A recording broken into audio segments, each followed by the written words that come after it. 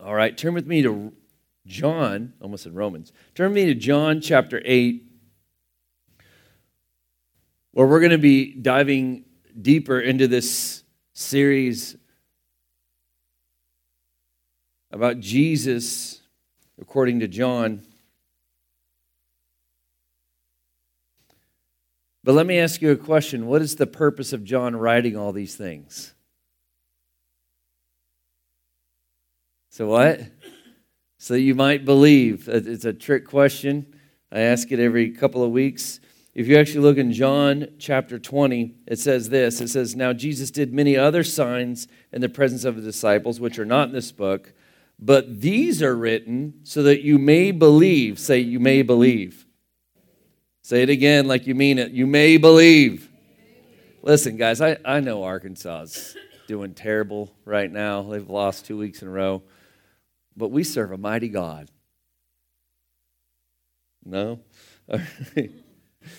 So that you may believe that Jesus is the Christ, the Son of God, and that by believing in that you may have life by believing in his name. So the whole point is that you may believe that Jesus is the Christ, that is the Messiah. We've been in John chapter 7 before this, and just for context, we're in this time known as the Feast of the Booths, or the Feast of the Tabernacles. And we've talked about this a little bit. This was a time, it was a week-long celebration. It was one of the most joyous celebrations in Jewish culture at the time. And what they would do was to remember that God had brought them through the wilderness. Remember, they'd spent all that time in the wilderness after they came out of Egypt. But all that time in the wilderness, God provided for them and met their needs and took care of them. When most people would have died in the wilderness, they actually thrived in the wilderness. And how did that happen? Through the miracles of God. And so to remember this time that they were wanderers in the wilderness, they would actually go out and build tents or booths where they could see the stars at night. And if you lived in the city, you'd build your booth on top of your house. And as you were getting into town, as an out-of-towner, this temporary city would set up outside the city of all these booths and tents being set up all around. And you come in, and there's lots of eating and playing and celebration, music going on. And during this time, Jesus, his brothers are like, "Hey, we're going to Jerusalem for the Feast of Booths. Jesus, you should come with us. You say you're so awesome, you're doing all these signs. Jesus, come. You should come. Everyone's going to be there. You should show yourself to the world." And what we're going to see through this passage, and I want to provide some context for today's, is it starts out as this soft, secret thing. Like, "Jesus, come with us to this celebration." And Jesus is like, "No, I'm not going to go. I'm not going to go." Which he ends up sneaking into. And it's going to end with insults being hurled back and forth of all these people saying these things at Jesus, and then wanting to actually kill Jesus and stone him. If we look real quick in John chapter 7, there's a few things I want to point out. It says, first of all, that not even his brothers believed in him. Like, they were actually mocking him, saying, "Jesus, come with us to the Feast of the Booths." And Jesus is like, "Well, I'm not going." They're like, "Yeah, but you should." And they don't believe him. They're being sarcastic. They're ridiculing him the way brothers do. Anybody grow up with really sarcastic brothers? Just a few of us. That's rough, man. It's tough to survive in a house full of sarcastic brothers. And Jesus' brothers, they were. Now, know that many of them will come to believe on him later. And that's how you got to know that Jesus was the real deal. They go from being sarcastic brothers who made fun of him to believing in his name. Jesus says, "I'm not going, my time hasn't come." And then down in verse 12, they get to the feast, and some people are saying Jesus is a good man. There's these murmurings going on in the crowd. No one will say it out loud. But others think Jesus is leading people astray. And then Jesus finally sneaks in and he says, "Hey, I'm here." And he starts to teach. And he says, "You guys are trying to kill me." And they're like, "What? You've got a demon." Now, guys, that's not just casual dialogue. Like, if I'm having a conversation, so Steve's been kind of helping me out at my house some, and if one day Steve gets there and he tells me to do something, I'm like, "Steve, you're trying to kill me." and I don't mean it jokingly, that's not a kind thing to say to him. Like, you're trying to kill me. And he's like, you've got a demon. Like, that's harsh language that we're using kind of toward each other, right? And so Jesus says, you're trying to kill me. And they're like, we're not trying to kill you. You have a demon. He goes, oh yeah, remember when I healed on the Sabbath? You guys didn't like that, and you tried to kill me. And they're like, oh yeah, that was you. We do want to kill you. Thanks for reminding us. So the Pharisees, in verse 32, they send officers to arrest Jesus.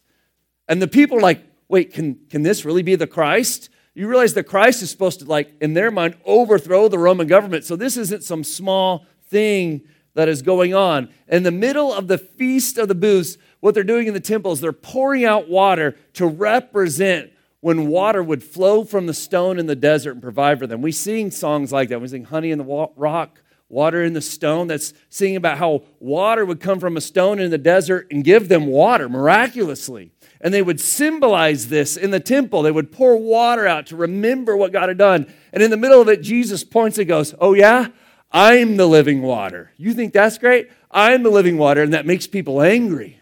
Like, what are you saying? You're saying you're the miracle and not what happened in the desert?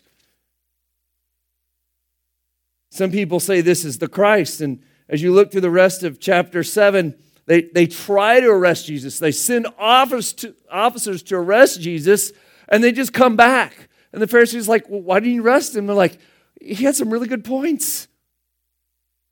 We couldn't do it. Like, we've never heard anyone speak like this man.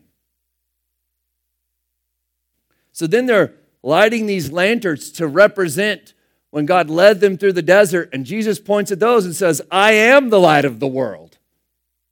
So Jesus is throwing down on their religious tradition, saying everything you guys are doing in this temple, it's actually all about me. And it's making them angrier and angrier along the way. He says, I'm the light of the world. And then they start throwing insults at him like, where's your dad? Where's your father? Who's your father? You should know throughout cultures, throughout history, claiming that someone is fatherless has been an insult throughout time. As it is in our culture today, we have terrible language that we use to describe people like that. And so they're actually calling him that, like, where's your father? And so Jesus responds, listen, you will die in your sin, which is, again, this is not a kind exchange. Although I would say to warn someone, if you don't change, you will die in your sins, is the ultimate kindness.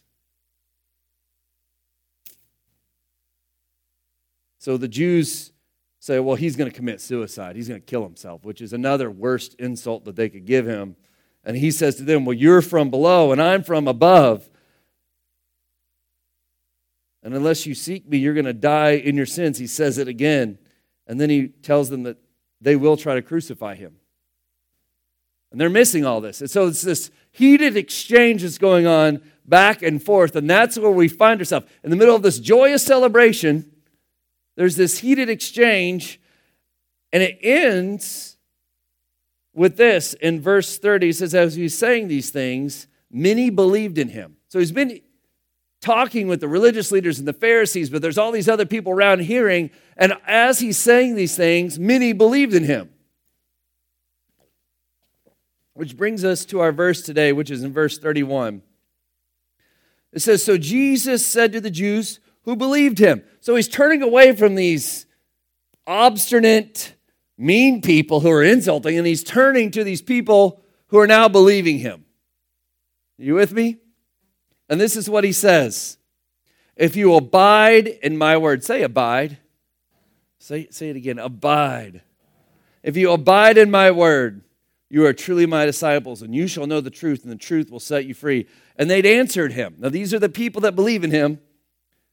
We are the offspring of Abraham and have never been enslaved to anyone. How is it you say we will become free? And Jesus answered them, truly, truly, I say to you. This is one of Jesus' truly, truly. He says it 25 times in John. Truly, truly, I say to you, everyone who practices sin is a slave to sin. And the slave does not remain in the house forever. The Son remains forever. Say remains. So if the Son sets you free, you'll be free indeed. I know that you are the offspring of Abraham, yet you seek to kill me because my word finds no place in you. This is interesting. He's talking to those who believe in him, saying, you are also seeking to kill me. Wait, what? But we believe in you. Do you? And you do what you've heard from your father. Now Jesus is leading up to something. He's going to use this thing, your father, a few times. And they think they know who their father is. They're going to say it in verse 39. They answered him, Abraham is our father. And Jesus said, if you were the children of Abraham, you'd be doing the works that Abraham did. I'm going to pause right there because there's something we miss in this passage. And this is one thing. We say this all the time. I hear this, the truth will set you free. Have you ever heard that before? The truth will set you free. I hear it even in places like people who don't even believe in Jesus or God will use this phrase right here. The truth will set you free. In fact, universities, here's one. This is the library at the University of Toronto. I think it looks like a castle or something. But see that big archway there at the bottom? Above it, it actually says, the truth will set you free. And there's a lot of universities that have this statement somewhere like in concrete, in rock. The truth will set you free. And what they're claiming is the more you know, like at a library, the more you'll be free. And I'm going to say to you, that's kind of like saying this. The bank will give you lots of cash.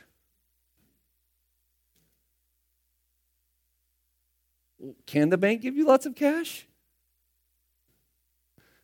Sometimes if you just put on a mask and carry a gun in, they'll give you lots of cash. Like, the truth is, that's an incomplete statement. Some of you are like, actually, if I went to the bank right now, there's no way they give me lots of cash. And you'd be right, because that statement by itself is incomplete. To say the bank will give me cash, that's actually not true. To say the truth will set you free by itself, that's not true. The context which those universities use to display it is actually not true. Well, isn't it true? The more you know, the more options you have. And stuff. Okay, fine. But that's not the way Jesus meant it. I think it's good to get an education. I'll say it again for the back two rows. It's great to get an education. The more you know, the more options you do have. But that's not what Jesus meant here. That's like saying, this is it, right? You will know the truth, and the truth will set you free. More complete, right? You will know the truth, and truth will set you free. And this is the way I've always heard it, and this is the way I've preached it, and I want to apologize to you because this is also an incomplete statement. That's like saying this. You can go to the bank, and the bank will give you lots of cash. There's still something missing from this equation. At least now I'm at the bank and saying they'll give me lots of cash. They might not. And here's why. Can I tell you what you really need here? You need three things. If you continually deposit money, right, you will have a lot in savings, and you can go to the bank, and the bank will give you lots of cash. Do you see that big statement at the top? That's the condition for the three things underneath it. And that's what we miss when we read this verse. We just want to, you'll know the truth, you'll set you free. That's not what it's saying at all. Because even universities and scholars will use that. You'll know the truth, and the truth will set you free. That's not the whole thing.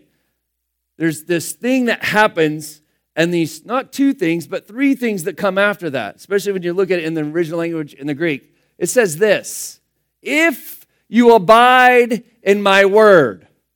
Say abide. And that's what this whole next passage is going to be about. It's going to be about the words of Christ, or the Logos. And this is important because back in John chapter 1, this is the way John opens up the entire thing. He says, in the beginning was the Word, and the Word was with God, and the Word was God. He's saying the Word is the whole thing. And the Word is Jesus. The Word became flesh. The Word is Jesus. Here's Jesus saying, if you abide, and that's not a word we use in our culture a lot today. We do use it a lot in this church, but you might not use it outside of that context. To abide is like to remain, to dwell. Like Like I have a house. In my house, there's a bedroom, and in that bedroom is where I retreat when all the kids are getting loud and crazy, or when I want to take a nap and sleep, like I did yesterday afternoon, until I had to make myself get up, because if I sleep too long, I won't sleep tonight. And then, anybody with me? Some of you are like, you got a nap yesterday afternoon? I will say it's because my wife made me. She said, you've been going too much. You will do nothing on Saturday. And I said, yes, ma'am. Okay, there we go. So I took a nap. That's where I abide. That's where I dwell. When you're thinking about this word abide, think about your couch. Think about your bed. Think about the place that you live, your living room. That's the place you abide, you remain, you dwell. And this is what Jesus is saying here. If you abide in my word, and here's condition 1, then you are my disciples. And I'm going to tell you, in this church, we believe in discipleship and disciple making. Then guess what? Then, if you're his disciples, what? Then you will know the truth. You can't just know the truth by hanging out in proximity to Jesus. He's not saying that. It's like, well, if you hear some of my words every now and then, you'll know the truth and truth set you free. You're skipping a step. He said, if you abide in my word, then you're my disciples. That word disciple actually literally means a learner, a student, a pupil. If you abide in my word, then you are a student, you're a pupil of mine, you're a disciple of mine, you're a follower of mine. And if you're a follower of mine, then you will know the truth. Not because you casually hear a good sermon once a week. And then if you know the truth will set you free. It's this conditional thing along the way, and we need to get this right. It's all about remaining in his word, not just knowing it every now and then. It's all about being a disciple and abiding with him. And this is what, it jumped out of my heart huge this week, as I've for years preached, you'll know the truth will set you free. And I totally skipped abiding in the word and being a disciple before that. You cannot do that. You cannot do that here. And so we must abide. Say, abide. And these people are shocked by what he's saying. That the truth will set you free. What do you mean? We're the sons and daughters of Abraham. We've never been enslaved to anyone, which is a joke. They were slaves in Egypt, right? Then remember, the Assyrians came in, and then the Babylonians. I think the Greeks got in there at one point. Now the Romans are in control. We're the sons of Abraham. We've never been enslaved to anyone. As a Roman centurion comes riding by on his horse, what? What are you talking about? You've never been slaves to anyone. But Jesus, he lets that go, and he gets to his broader point. He wasn't even talking about Romans and Babylonians and Assyrians anyway. When you're talking about being free, he makes this statement. He says, whoever practices sin is a slave to sin. And it says this, the slave does not remain in the house forever. And I actually don't like my translation in the ESV. Because right up here it says, if you abide in my word, and down here it says, a slave does not remain in the house. That's actually the same word. It should read like this. It should read, a slave does not abide in the house forever. See, Jesus is drawing a context to abiding in his word. If you abide in his word, the result is you're going to be free. And what he says here is, a slave does not abide in the house forever. Then he says, but the Son abides forever. The Son abides forever. He remains there. He abides there. Steve and I were talking this week, and we started talking about what's the difference between a slave and a son. Both live in the house.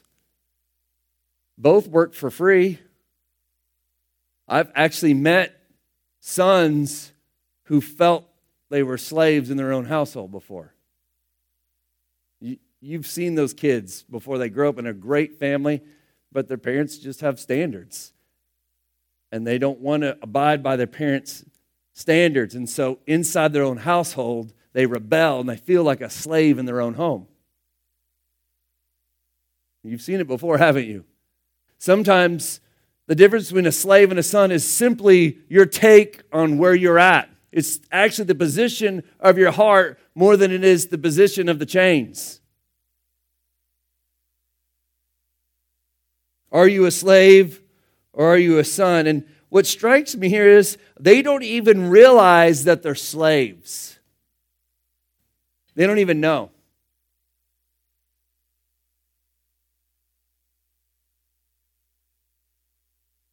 And that's concerning. You can be a slave to sin and not even know you're a slave to sin.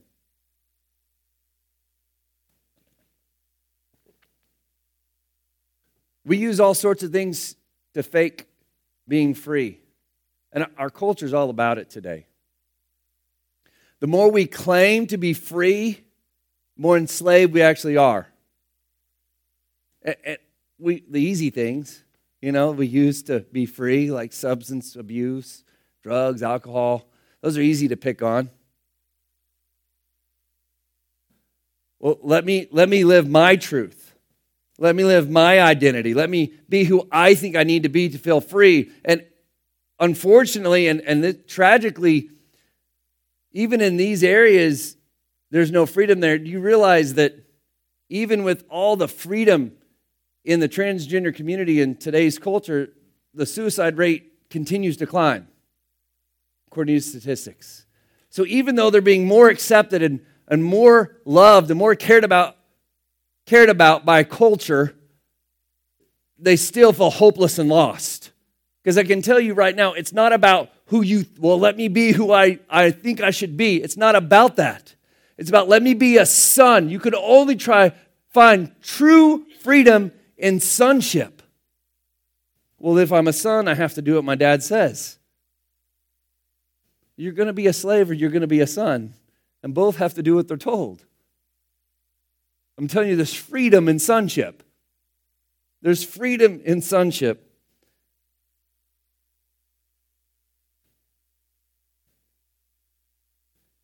The slave does not abide in the house forever. The son abides in the house forever. And then it says this, if the son sets you free, you are free indeed. And here's my question, how are you free? How's the son set you free? If the son sets you free, you're free indeed. How does the son set you free? By his word. By abiding in his word, he will set you free. This whole passage is about his word. And they're like, well, we have Abraham as our father. And here's Jesus makes this statement about this whole deal. When he says, if you were truly Abraham's, you would do the work Abraham did. And what he's saying here is, what did Abraham do? Abraham believed God, and God credited him as righteousness. So if you believe God, you're a son of Abraham. And that's why we sing, I don't know how many of you sang that song when you were a kid, Father Abraham had many sons. Many sons had Father Abraham. I am one of them. And we said, and so are you, but maybe some of the other so are yous weren't, I always thought about this kid, Anthony. We lived in Tulsa. This kid, Anthony, he was a jerk. Cussing all the time when the adults weren't around, punching other kids. I am one of them, and so are... Is anybody besides Anthony here to point to? Say, Anthony needed Jesus.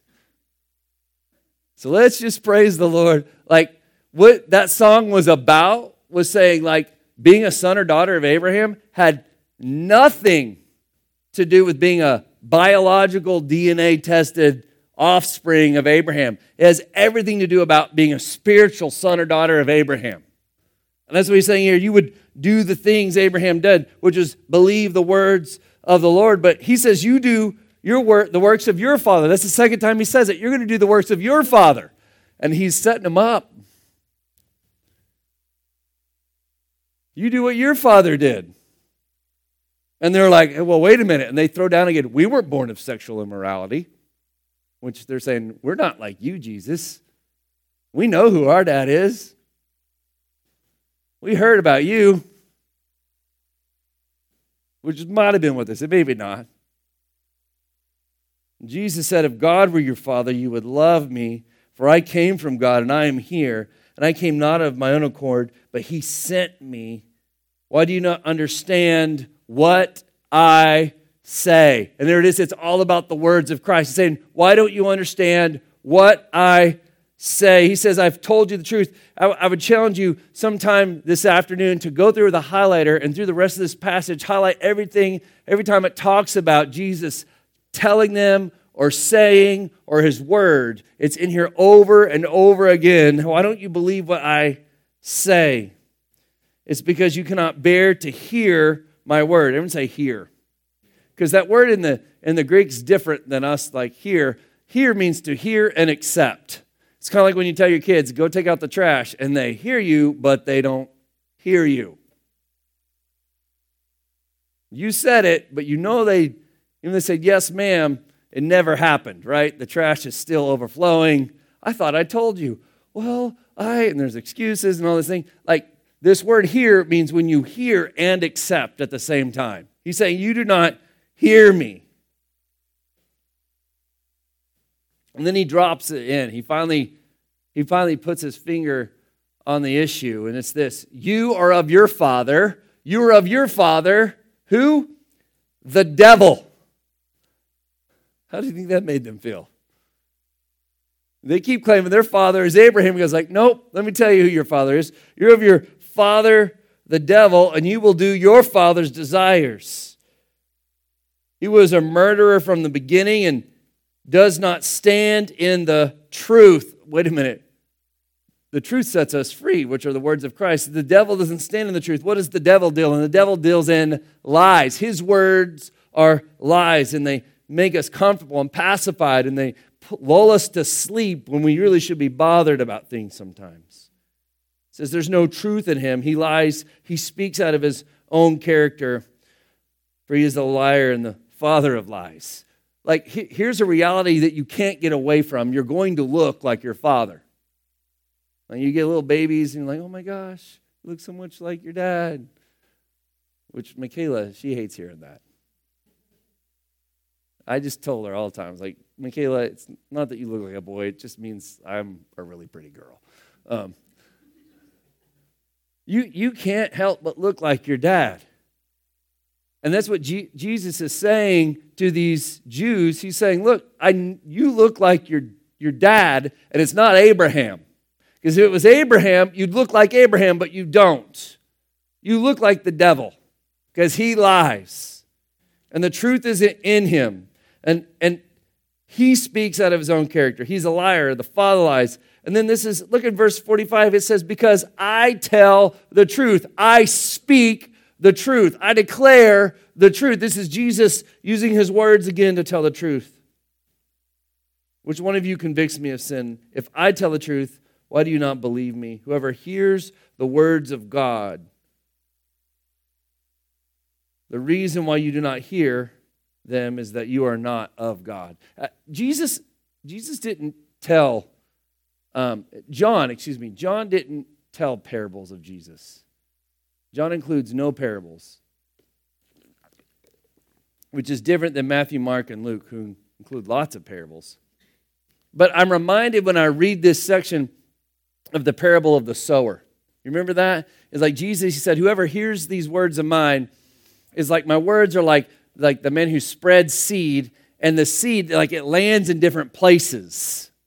And some seed lands on good ground and it takes root, and some seed lands on the pathway and birds come and eat it, and some seed lands in rocky soil and it starts to grow up and the sun comes and it kills it. And like there's all these different situations that are happening in this parable.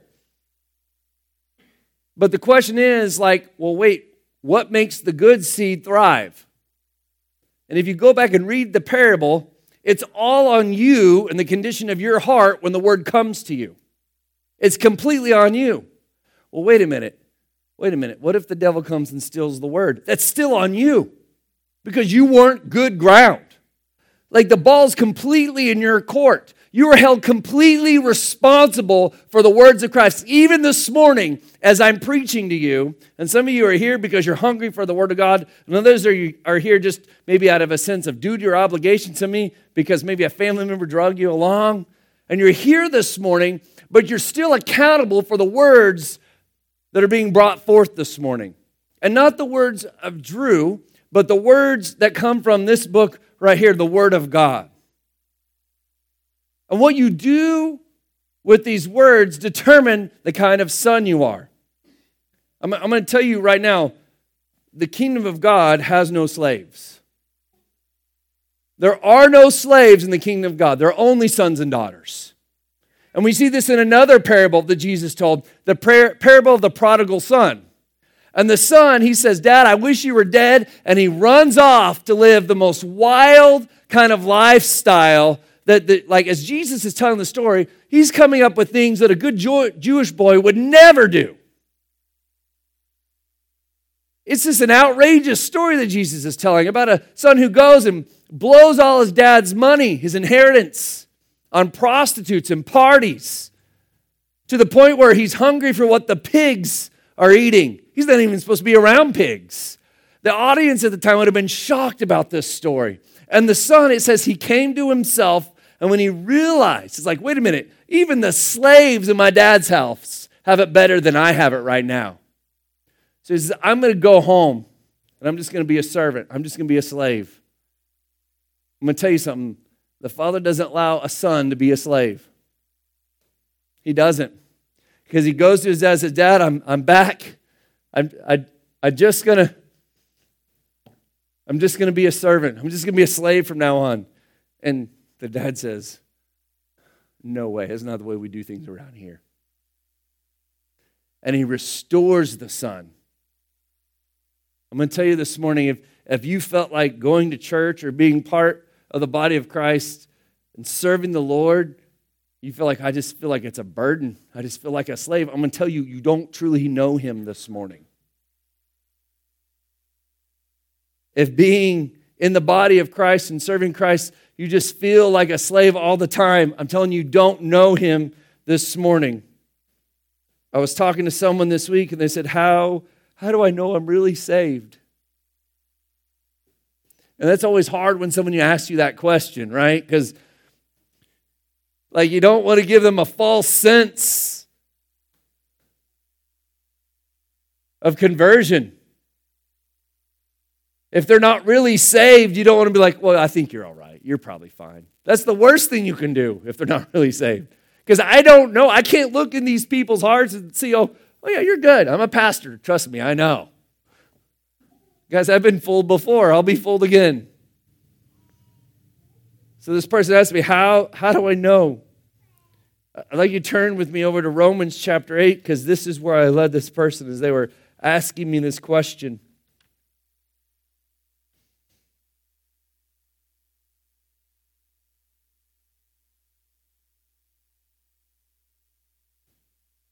In Romans chapter 8, verse 15, it says, For you do not receive the spirit of slavery to fall back into fear, but you receive the spirit of adoption as sons, by whom we cry, Abba, Father. The Spirit himself bears witness with our spirit that we are the children of God. And if children, then heirs, heirs of God and fellow heirs with Christ. It says right there in verse 16, the Spirit himself bears witness with our spirit. His Spirit bears witness with our spirit that we cry, Abba, Father. That word Abba is their word for dad or daddy. Like I cry when I get into a place where, Lord, I don't know what's going on, but the cry of my heart is, Dad, I need you. If you go to Galatians chapter 4, verse 6, it says, And because you are sons, God has sent the Spirit of a Son into our hearts, crying, Abba, Father. So you're no longer a slave, but a son. And if a son, then an heir of God. How do I know whether I'm really saved or not? I'll tell you how. That when life gets hard, instead of saying, you know what, I'm going to do this myself. I'm going to go out on my own. I'm going to try it my own way. When life gets hard and temptation comes, or you have a feeling, instead of saying, I don't care, I get to do what I want. This is America. It's a free country. Instead of all of that, there's a cry in your heart that says, I screwed up. I need my dad. And that's how you know you're saved. That's how that young man who found himself in that hog pit realized, you know what? I need my dad. My dad's the only one that can get me out of this. And that cry in his heart was put into him by his dad. The Spirit of God has been put inside of us to seal us so that we can know we are his. And our heart cries, Abba, Father. Dad, I need you. Father, I need you. And I'll say this morning, you might say, well, Pastor Drew, I didn't have a good dad. I didn't have a good father. And my heart breaks for you if that was you growing up. But I can tell you right now, everyone in the room can recognize a good father when we see him. Everyone in the room can recognize a good father when we see him. And I'm going to tell you, we have a good father. And even the scripture says, even if you had the best father, he's evil compared to the perfect father. He's evil compared to the perfect father. And we all have but a shrouded, dark example of the goodness of God, and even in the best of dads. But if you're here this morning and you're saying, hey, my heart doesn't cry out for my father, then I implore you this morning to hear the words of Christ and let them resonate in your heart. Let them dig down deep inside you to change you. Surrender to the words of Christ. Eddie, I don't know if you have anything you can play for me this morning, but if you do, I'd appreciate that.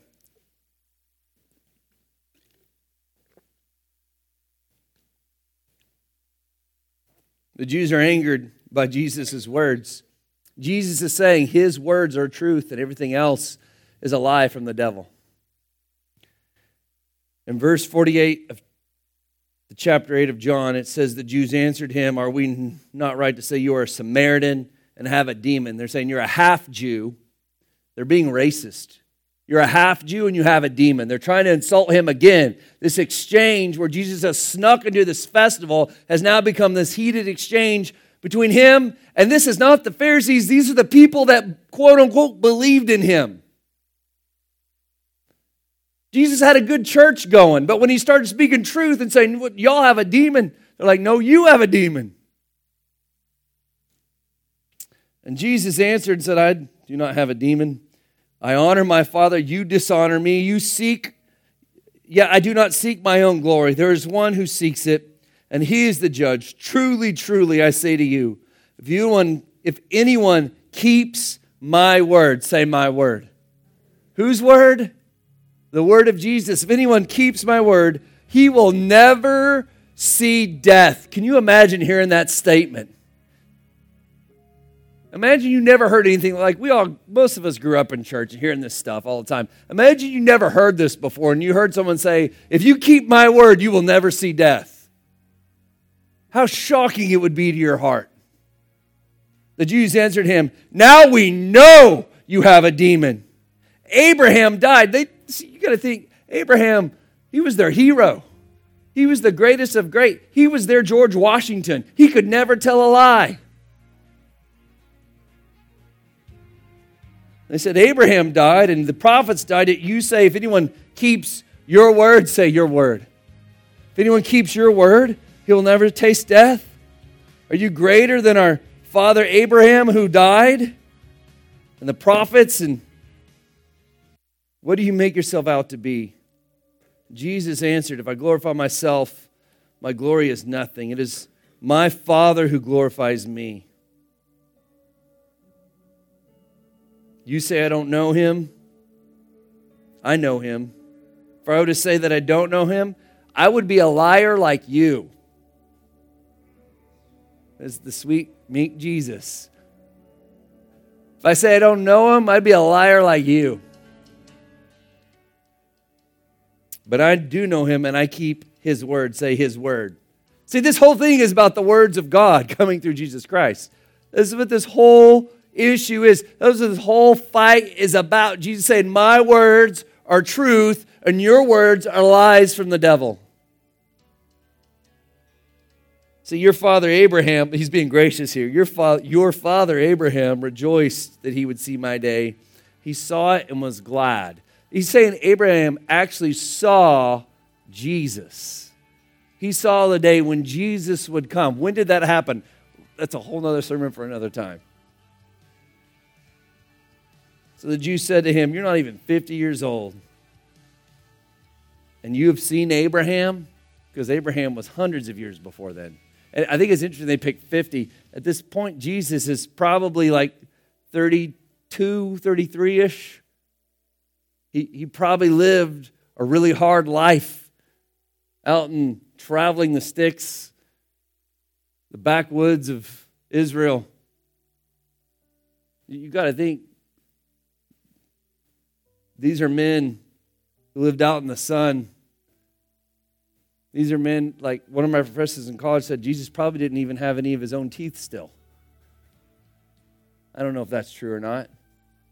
They didn't have the dental care we have. He probably looked old. Probably looked older than 30.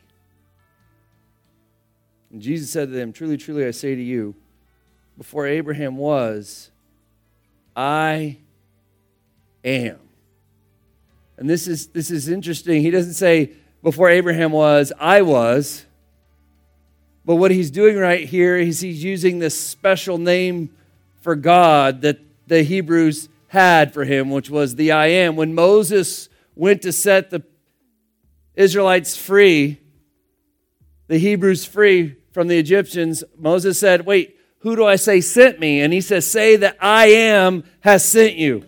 And that's God's name for himself, I am, because he always is. And it's not just like I am, it's I was, I am, and I forever will be. That's what that phrase actually means. And so Jesus is standing here and he says, before Abraham was, I am. If you ever have a friend that says, well, Jesus never claimed to be God, that's exactly what's happening in this statement right here. He's saying that he is the I am. He is the I am that Abraham worshiped. And you know it's true because in the following verse it says, so they picked up stones to throw at him, but Jesus hid himself and went out to the temple. Like it angered them so much they decided it's time for him to die. Remember a few verses earlier when they're like, who's trying to kill you? No one's trying to kill you. Yeah, that's not true. Will you stand with me?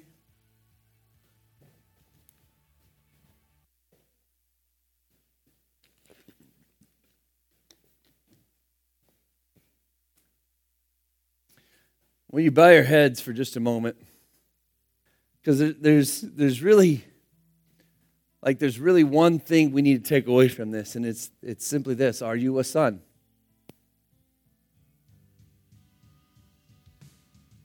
Are you a son? Sons, they abide in the house forever. Sons, they abide in the words of Jesus. And because of that, they're disciples, because they're there. They're around Jesus all the time. And then they know the truth, and the truth sets them free. Like, are you a son? When you sin, I'm not saying if you sin, I'm saying when you sin, when you screw up, when you miss the mark, where does your heart go? Do you retreat from the Lord? Do you think, well, other Christians are hypocrites too? Or does your heart break because you're a son and you know what you've done hurts the Father? Do you hide from him, or does your heart cry out, Abba, Father, I need you?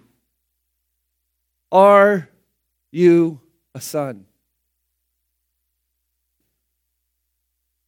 Teenagers, this morning, you've been blessed to be born into a family that wants you in the house of God. And as you're standing there, the question is for you too. It's not just a question for your parents. It's for you. Are you a son?